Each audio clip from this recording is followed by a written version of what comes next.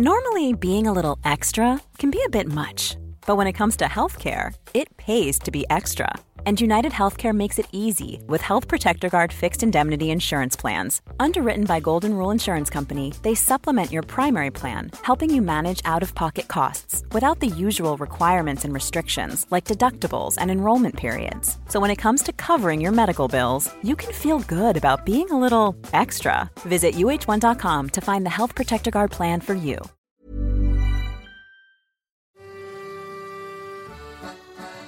Welcome to On the Continent. It's the place to be for everything to do with European football throughout the seasons. But right here, right now, we've got the Euros locked down. I'm Dotun Adebayo. I'm Andy Brassel. And I'm Nikki Bandini. Today, we're wrapping up the tournament with a look back at two cracking semi-finals and looking ahead to Sunday at Wembley when England take on Italy for what will be the final countdown. So, it's 11 10 9 8 7 6 5 4 3 2 1. We'll look back at the whole month of this festival of football that seldom failed to deliver.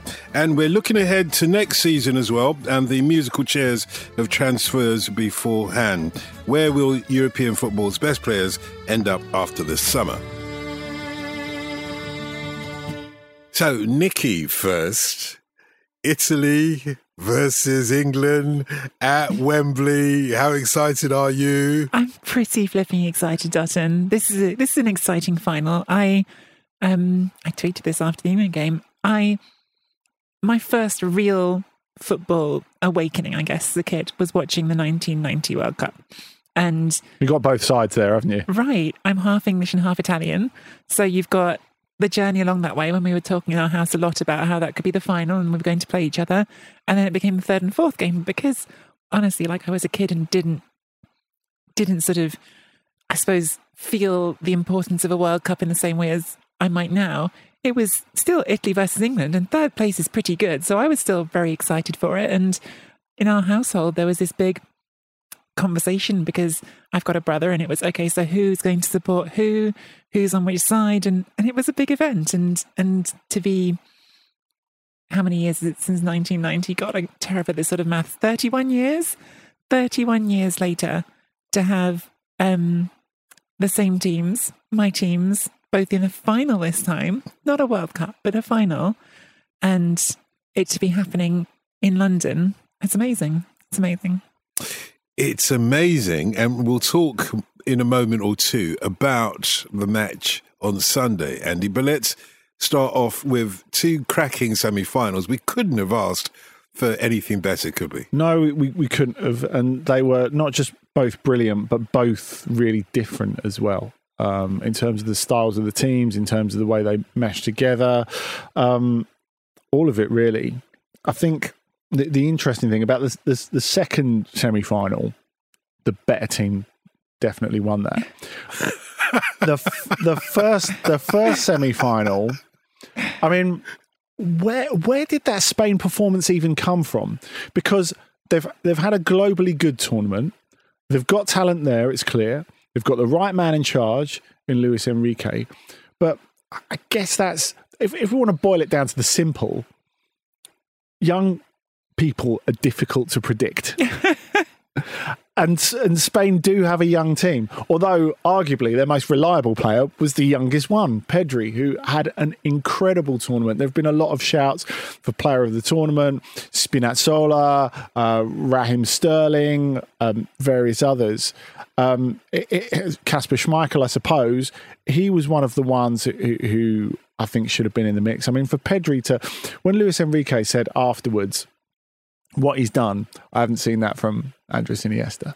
I mean, that is a lot to throw on an 18-year-old. You've got to be pretty sure he's going to be cool with that.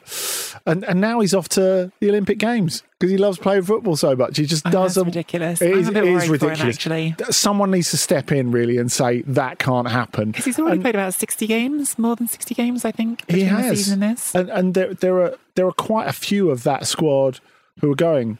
Oyarzabal's going, Pau Torres is going. It's insane, quite frankly, that they should be playing that. But going back to the first semi-final, I thought the way that I've seen it described by a few people who know what they're talking about as Italy was second best on the night but deserved it on the entirety of the tournament. I think that's a pretty fair way of putting it. They have been at least one of the two best teams in this tournament. That they were fantastic. They still are being fantastic. And I guess it goes back. I mean, you've been to both the Wembley games, Nicky.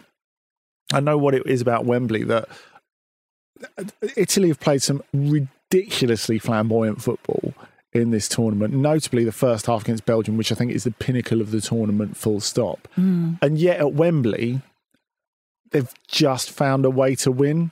I don't know if just is the right word. They've found a way to win as opposed to winning with the style that we're used to the rest of the tournament. Yeah, exactly.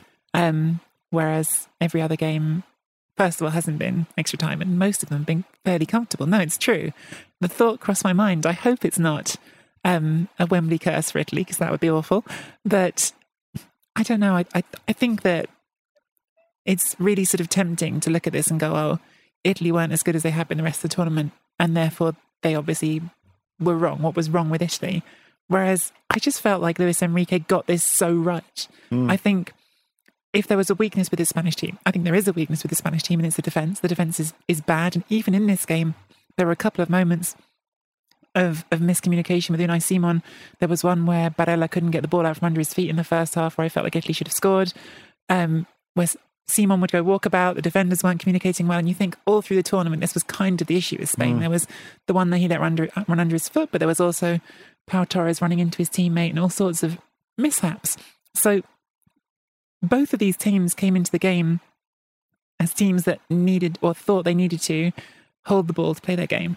But actually, maybe Spain needed to hold the ball more. Maybe Spain thought, if we can't hold the ball, we really are just going to lose. Whereas Italy clearly found a way to win without holding the ball. And I think, therefore, having sort of come to that conclusion that if we don't have the ball, we aren't going to be able to do this because our defence has problems, that decision to bring in Olmo, to basically say, we're not going to have an out-and-out striker because we just want to make absolutely certain that we're flooding those parts of the pitch where we can hold the ball, where we can get the ball. I think that was such a validated decision by everything that happened, because they completely owned the ball. It was more than 70%, I think, even by the end of extra time, which is astonishing, given that Italy were, I think, number 3 in possession at this tournament. And if Morata starts, he can't come on and change the game as well. You see, I think if there was a weakness, and in this, by the way, Daniel Olmo was brilliant. He was so just good. Amazing. If there was a weakness of this Spanish team on the night, it was Oyarzabal, because he missed so many chances. And that begs a question about this false nine. Spain were mesmerising in possession, but they just couldn't finish over and over again. Well, I don't know how many shots it was that Olmo took over the course of the tournament, but it was quite a lot by the end, because I saw someone was sort of live tweeting that even during the game, like another shot without. And if there was one thing I really didn't understand was poor Dani Olmo, who's been taking all these shots and not scoring. Why on earth was he the first person to take a penalty? Of all the people, the one who's just not been able to score. Good question. Yeah, I mean, my wife did say to me, and sometimes you need someone outside the football bubble for a bit more clarity. Yeah. Why did they let Morata take a penalty? Yeah. And I think that's part of it, but it's difficult. I think as a coach, you have to go on trust. You have to ask the players who feel right about it, and you know, it's part of, you're partly relying on them saying, yeah, I feel good about taking penalty number 1 or penalty number 4 or whatever. But I mean, what you were saying about that reliable number 9, that's the thing for Spain, isn't it? That Morata, who had a really strange tournament, a pretty good tournament, I would say, on the whole, despite the fact that he missed some chances. If you're relying on him as your main guy, as your alpha number 9, you've got an issue. But because as a second striker, he's got everything, and he can win the ball in the air and do all that sort of stuff. That is the thing, because he can hold the ball up, he can score headers, but he can't be the focal point. That's the thing. It just doesn't work for him. I think even if you look at the goal he scored, even if he gets in the spot and finishes it very nicely, it's because he creates it, really. So he starts in that second striker place, and then he hasn't really got the time to think about it. He gets in the spot and just puts it away beautifully. But, you know, if they had a Diego Costa, or obviously a serviceable Diego Costa, I think it's maybe a different story for Spain. Do you know, it's really interesting what Andy says, because I think in the way that you analyse Morata's role there in that match against Italy, England should be looking at that as to how they use Harry Kane. And we'll come on to that in a moment or two. But there are two sides to this semi-final, Nikki. It's great talking about how wonderful Spain were. I know, I was just thinking we've been talking how good Spain were. They didn't win. How have you allowed this? No, it's a good question. They didn't win. I knew we were going to come to this. I said yesterday when I texted you, we're going to argue about this one. But Italy started off on the front foot and they dominated the first, 10, 15 minutes of the match. And you thought, wow, this is going to be another great Italy performance and they're going to walk it. And then things seemed to change. It seemed to be, for me, and you know how much I love Insigne, it seemed to me that they had the better of Insigne. There was one moment, for example, when the Spanish defence, I think it was Azpilicueta, realised that the only thing that the one thing you should never allow Insigne to do is come on his right, to go from the left on his right and just push him to the left. And it seemed like they'd got him covered. They managed to just neutralise his threat. And I thought that was a big miss for Italy. They didn't know how to do anything about that. They should maybe moved him around a bit more. Yeah, I mean, there's lots of layers to it. Lorenzo Insigne is ultimately, for someone who's very tricky with his feet and sort of in the minutiae of it, is very unpredictable. In the big picture, he's quite predictable. He wants to come in off that flank, do exactly what he did against Belgium, and put the ball across you. Now, the thing is, a bit like Arjen Robben, if you're good enough at it, it doesn't matter. If you're good enough at doing it, then your opponents can't stop you. Now, the problem I think Insigne had in this game really does all start with the fact that he doesn't have Spinazzola outside him anymore. Because when you had those two, actually both of them like to come inside like that. And I think they had a really natural understanding between the two of them that they needed to dovetail, that sometimes one would go outside, more often Spinazzola, but not always. One of them needed to move outside and one of them needed to come inside. And when you had both of them doing that, actually that's when you get those situations like against Belgium where there's too much happening. Defenders can't plan for everything. You've got to pick your poison, what you're going to deal with. With Emerson, I was watching him quite closely in the first half, and I actually, strangely, in the first half particularly, thought he came out as one of Italy's better players. But it was like he was doing things that were okay on his own. He wasn't doing them in sync with Insigne. There was a moment when he got all the way up the pitch, which is exactly what I was worried he wouldn't be able to do without Spinazzola there, because Spinazzola's pace has been so important. Got all the way up the pitch, but then suddenly he was in the middle and he was just isolated. And it's a single moment in a game, and I'm certain I could go back and find plenty of moments where Spinazzola got lost or Insigne got lost and they didn't quite come together in that way. But I just think there was none of that synchronicity between them, which is so fundamental to why Insigne has been able to be so effective at this tournament. You know, he has different dynamic with different players at Napoli, but it's the same thing. You have someone who you are used to working with, and it's the same as, oh God, I don't know why this comparison is in my head, but I just remember being asked about PSG at some point last season when someone was asking, oh, who's more important to them, Mbappe or Neymar? And the point is, it's both of them. The point is, when you've got to deal with both things as a defender, it's a completely different game. And when you are defending Insigne and you can think, right, we're not that worried about the person who's overlapping him, or we don't think that's a threat, it's never that hard, except with a very small number of players like Leo Messi. It's never that hard to ruin one player's day if that's your goal. If your goal is to just stop one player, you can normally find out a way to do that. But having said that, they had a proper number 9 in Chiesa. What a brilliant goal that he scored, Italy. Yeah, and it's a funny thing because if you look back on, we've talked about it on here before, last season, the best bits of Juventus last season, which, of course, statistically, Cristiano Ronaldo's Serie A's top scorer, and we have to respect that. The bits where it felt like Juventus were moving forward was where Morata and Chiesa linked meaningfully. Those were the bits where it felt like there was a bit of progress with Juventus. And it felt to me, when they signed Chiesa, that it might go the Bernardeschi route. He's a nice to have, but you don't really need him.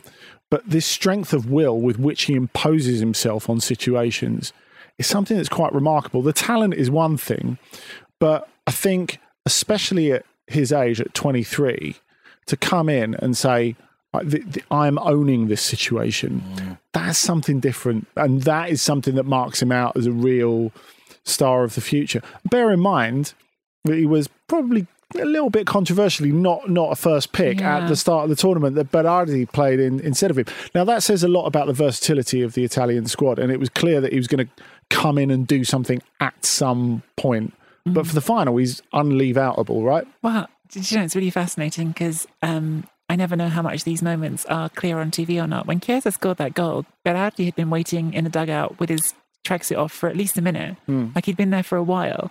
And I still don't know, because I don't think anyone asked that question, whether or not Mancini was actually intending to take Chiesa off. He might have been. He ended up taking Immobile off. Yeah. I have... well, first of all, I think Federico Chiesa is a sensational footballer. I think he's one of the players in that Italy squad who actually has levels in him to go really beyond, to be really one of the best players in the world, which, you know, some of those players are really good players, and that's not a knock on them, because those are players who are going to play at the highest levels of European competition. But we all know there's a difference between really good players and special players. And I think Chiesa looks like one of those players who could really be a special player.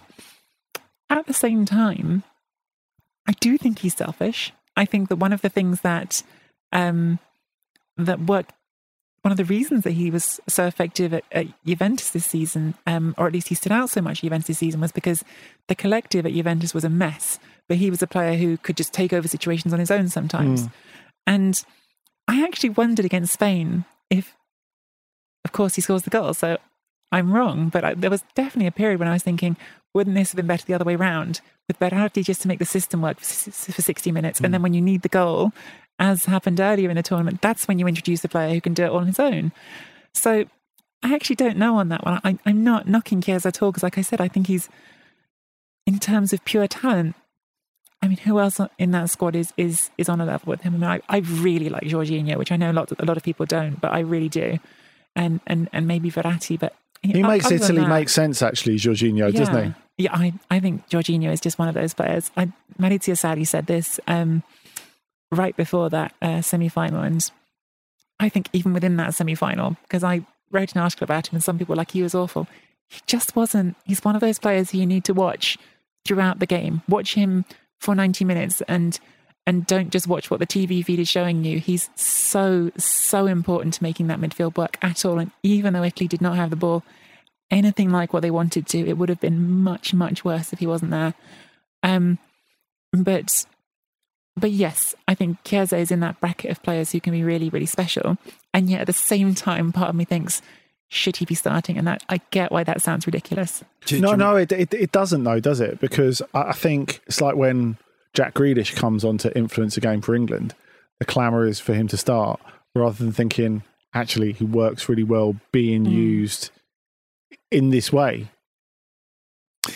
I think we shouldn't forget what Andy said a moment ago, that it was a tale of two semi-finals, one of which the best team won. Should you talk about that one? Well, I mean, we could talk some more about Italy, but I guess if you want to talk about the second semi-final, that's fine. The Danes need some love. I mean, obviously, elsewhere on Football Ramble, we've talked extensively about England, and quite rightly so. They've had an incredible tournament. As I said on the Ramble, I kind of think that Mancini's Italy and Southgate's England are comparable, not in the way that they play football, but in the sense that you have these coaches that people weren't completely sold about at the beginning, who have achieved total buy-in from all the players in the squad and from the fans as well. You know, to feel that, you know, that they're prepared for different situations. I think that's really important. But I think it's a really interesting point, because now I think about it, because of course France big favourites for this tournament, but the collective doesn't come together. That they felt like they hadn't done their homework. And actually, because I thought when you said that, yes, you know, I've thought all the way through, England and Italy, two teams with tremendous buy-in, but maybe all four of the teams in the semi-final, and it's not a coincidence, were four of the teams with the best buy-in. Yeah, I think that or is that combination of buy-in and talent? They're 4 coaches that you can really believe in, I think. And, you look at Kasper Hjulmand, who he was amazing. The leadership he's shown to deal with an unprecedented situation in the Christian Eriksen situation and let them get to a point where they can not only just work with the emotion of that, but get past the tactical bit of losing your best player. I mean, Denmark always had great integrity in their spine, as you'd probably say if you were a physio. In that you look at Schmeichel, who's amazing, Kjær, Christensen, who's been great, Delaney, Højbjerg, who's been wonderful as well. Was very good. Yeah, well, that's the thing I thought before the start of the tournament, that Denmark's spine could take them a certain way, but they were missing the number 9, really. Now, Kasper Dolberg emerged as that for a little bit, but I think maybe showed us why he's a good player, but at least not yet an elite player. But the way that Hjulmand managed the whole situation emotionally and tactically was incredible. But as you say, with Luis Enrique, the build-up that Spain had was absolutely absurd, really. Like the fact that Busquets, the player with the most experience, bossed it. But before that, at the start of the tournament, he gets corona. And so the team have this weirdest preparation ever for a tournament where they all have to train individually. They have this other squad of 18 in case anyone else drops out or in case numerous players drop out that are training parallel but away from them. And despite the lack of experience in the squad, despite the fact that Busquets is not available for the first bit, despite the fact that Sergio Ramos isn't there, Luis Enrique takes the weight and he deals with all of it. And I think with all these 4 coaches, real leaders. I think you've hit on a really, really important point, actually. Talking about the coaches for a moment, they all have a similar kind of presence about them. They're all calm. All 4 of them are relatively calm. I know Mancini takes off his jacket at a moment when he's... That's just so he can hang out on his shoulder afterwards and look cool. Of course it is. Of course it is. It's got to have style to the very last moment. But they're all very similar, and they approach the game and their man management, it looks as if... I haven't seen any of them shout at players on the pitch, for example. It does seem as if we're looking at a new generation of coaches, which are perhaps more... effective in international tournaments for nations rather than club coaches. Yeah, I mean, I'm always fascinated by what it takes to be a success, well, in all areas of the sport, but I do think it's a different profile for an international manager to a club team manager. And Mancini's definitely going nowhere at Italy. I can't imagine Southgate's going to jump off this job before another run at the World Cup, having gone this way. But of course you do. You could wonder. And even Luis Enrique, well, I suppose he's had different experiences, hasn't he?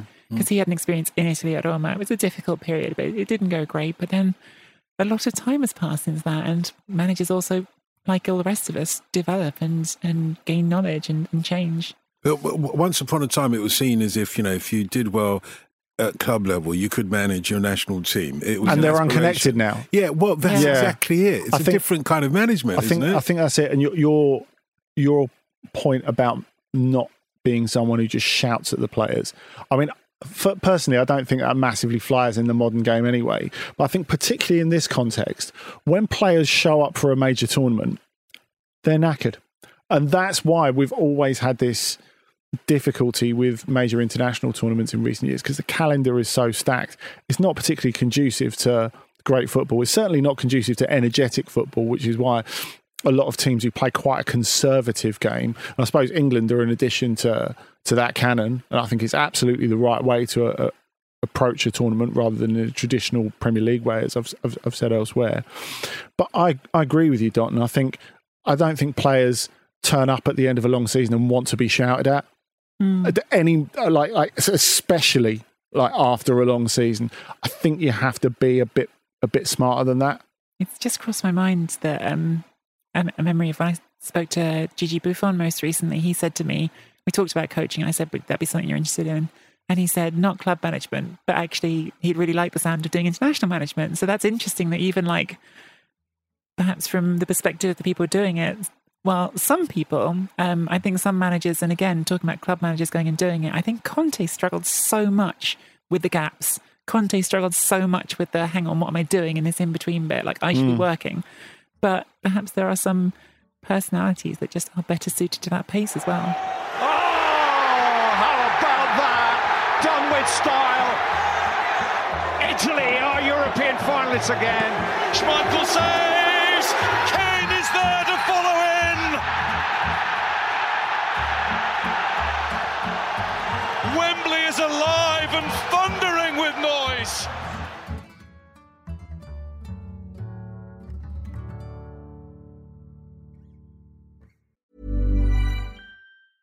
When you're ready to pop the question, the last thing you want to do is second-guess the ring. At BlueNile.com, you can design a one-of-a-kind ring with the ease and convenience of shopping online. Choose your diamond and setting. When you find the one, you'll get it delivered right to your door. Go to BlueNile.com and use promo code LISTEN to get $50 off your purchase of $500 or more. That's code LISTEN at BlueNile.com for $50 off your purchase. BlueNile.com, code LISTEN. Normally, being a little extra can be a bit much. But when it comes to healthcare, it pays to be extra. And United Healthcare makes it easy with Health Protector Guard fixed indemnity insurance plans. Underwritten by Golden Rule Insurance Company, they supplement your primary plan, helping you manage out-of-pocket costs without the usual requirements and restrictions like deductibles and enrollment periods. So when it comes to covering your medical bills, you can feel good about being a little extra. Visit UH1.com to find the Health Protector Guard plan for you.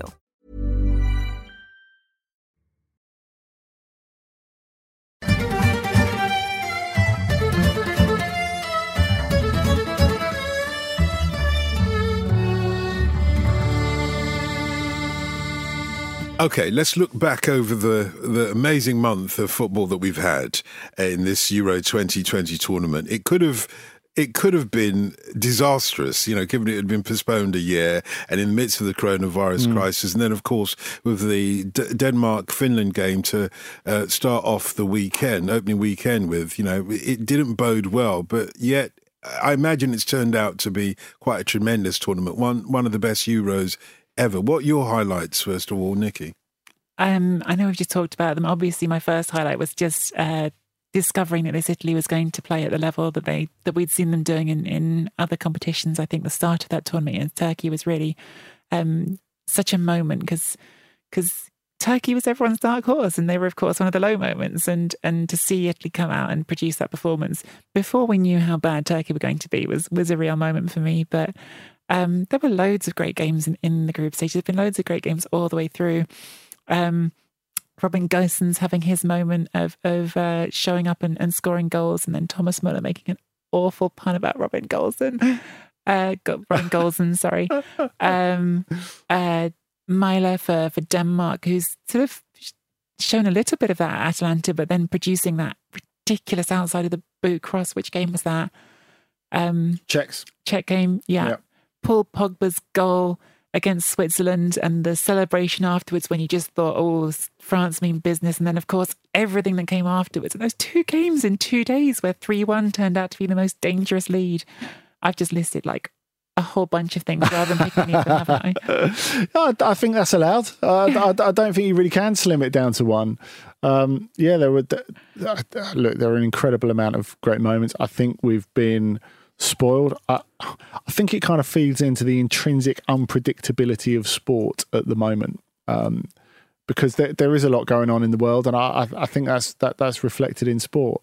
I enjoyed the return of Karim Benzema, even though whether it worked for France in an overall sense, I think maybe with what happened to France, I think we look at the difficulty in Benzema and Mbappe and Griezmann clicking together, and it feels like not a Benzema issue but a France issue, and the way that they seemed very unprepared tactically anyway. It felt as if there was a lot of stuff half finished. The way they changed to 3 at the back against Switzerland, which was a total mess and left them a half behind the 8 ball there.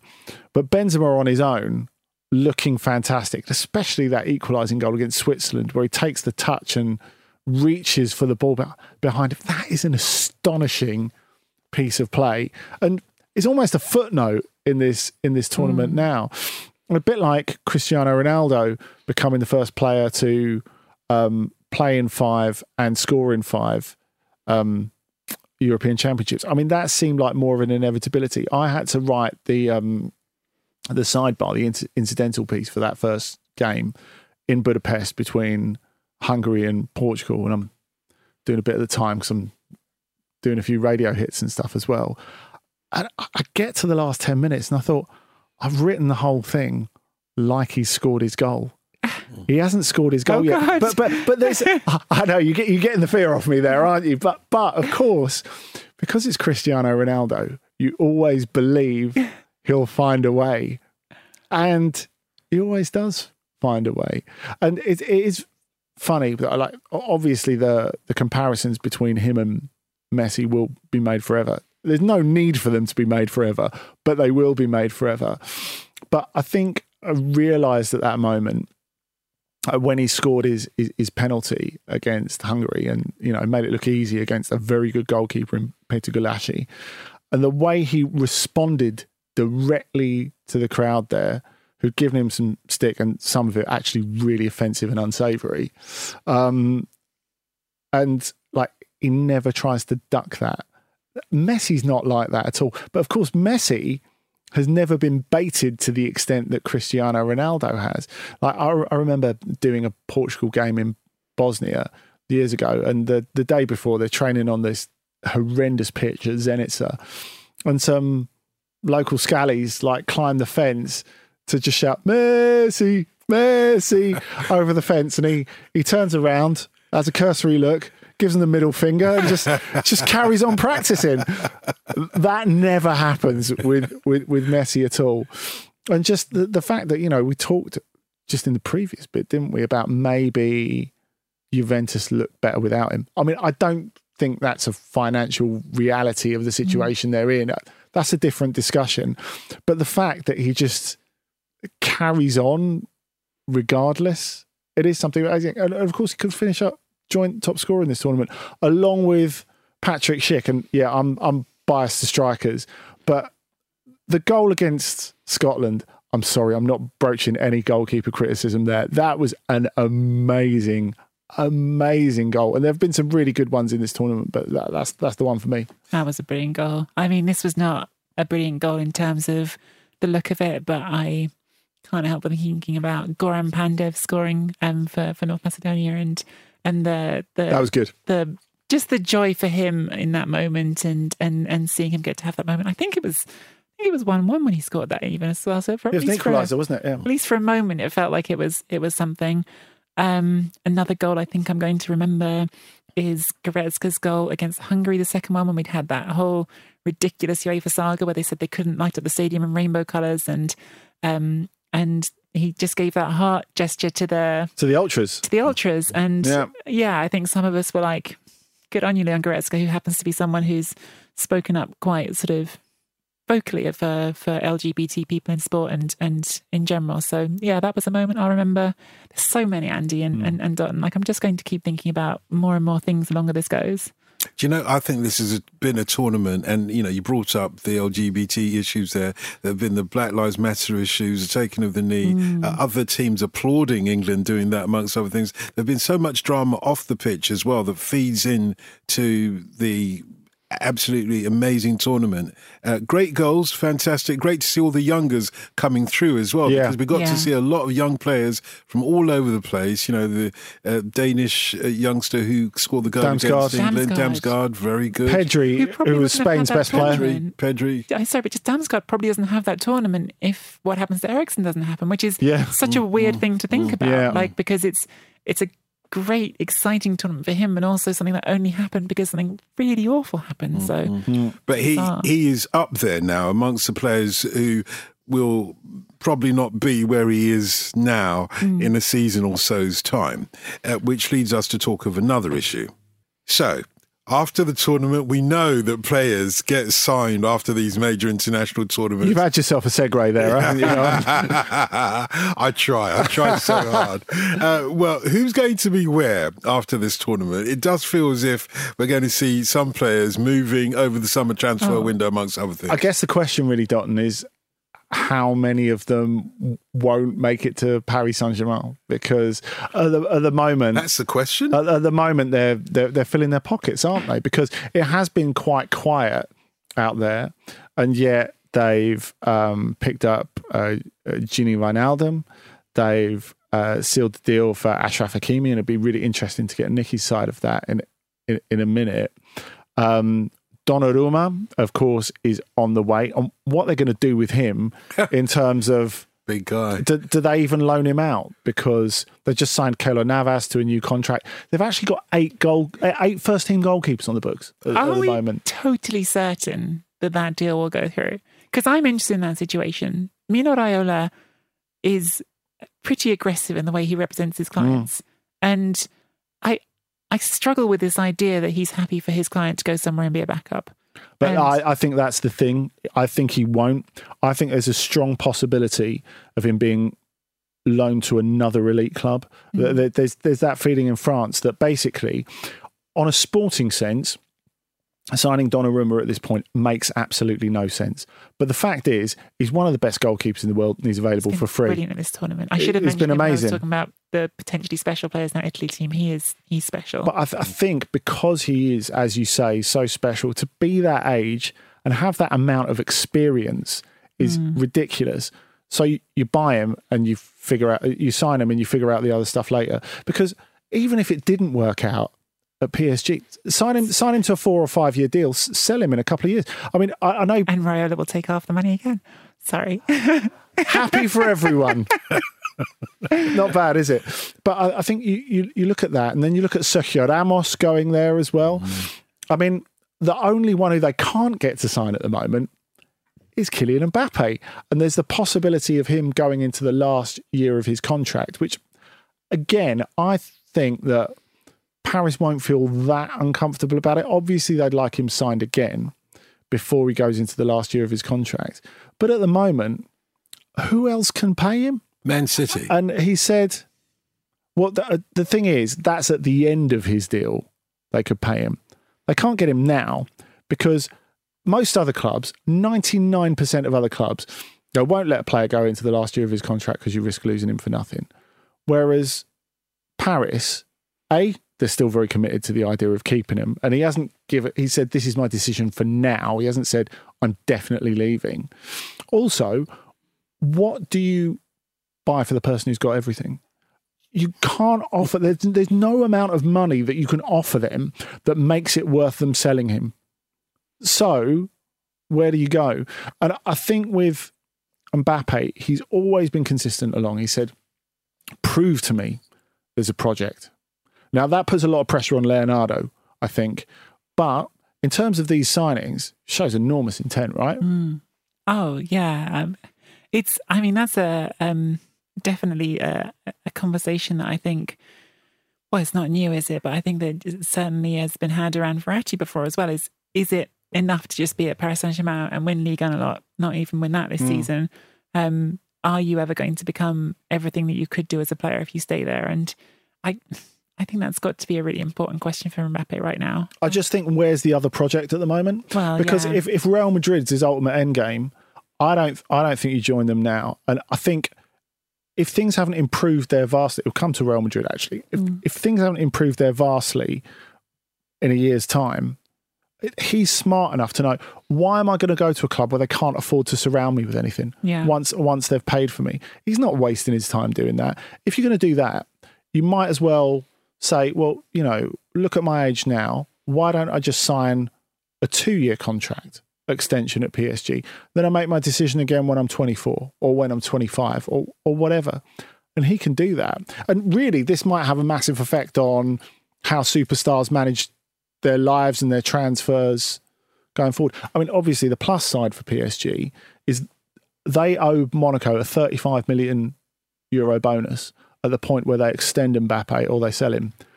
The only condition under which that is not payable is if he leaves for nothing. So every cloud has a silver lining.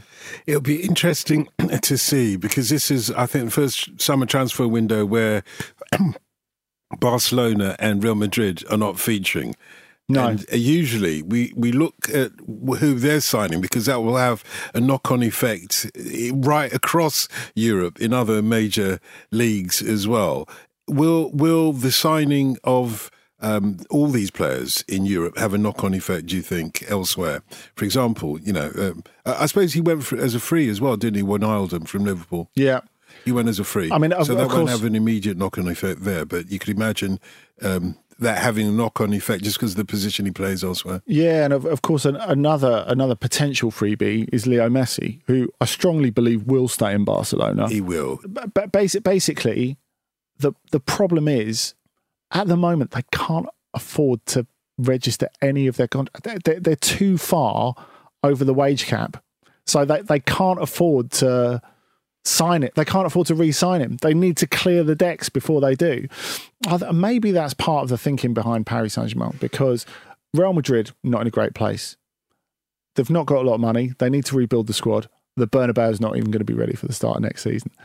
Then you look at Barcelona, who can't even register their new signings or re-sign their star player because they're so skint. They're talking about giving away Miralem Pjanic, who they signed for 60 million a year ago, just to get rid of his wages. They're talking about taking a 100 million plus loss on Felipe Coutinho because they're that deep in the hole. Now, I think when you talk about knock-on effects, that affects the way that PSG do things, I think, because A, they don't have to bet the farm to get better, but if you're aggressive in the market, you can create a decent-sized gap between yourself and traditionally the two biggest clubs in the world. So, the end of the season here on the continent. We'll reconvene in a few weeks' time again for a new season. But meanwhile, as we always ask you at the end of a conversation, we always ask you to recommend a game of the week for listeners to check out. But this time, obviously, we're not asking for a game of the week as a game that's upcoming. We want you to both recommend a game of the tournament that we can look back on, maybe watch on YouTube or elsewhere. Andy, do you want to go first? Croatia 3, Spain 5. No doubt about it. Embrace the chaos. I think it's just because it's a pair, isn't it? You've then got to go with France 3, Switzerland 3. I just think you should watch those games as we did, effectively back to back, and remember how this tournament felt. Which one did you watch first? I'm trying to remember which way around they happened. Croatia was first, wasn't it? Yeah. Watch them in the order they were played. I think that's a perfect reflection companions of this tournament. Yeah. So thanks to both Nikki and Andy. That's it for On the Continent for this season. But don't worry, we're not going anywhere. We'll be back for another season very shortly.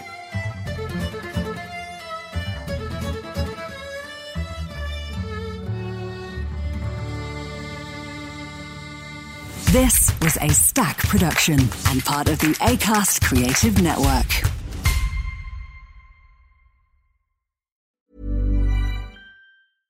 Flexibility is great. That's why there's yoga. Flexibility for your insurance coverage is great too. That's why there's United Healthcare Insurance Plans. Underwritten by Golden Rule Insurance Company, United Healthcare Insurance Plans offer flexible, budget-friendly coverage for medical, vision, dental, and more.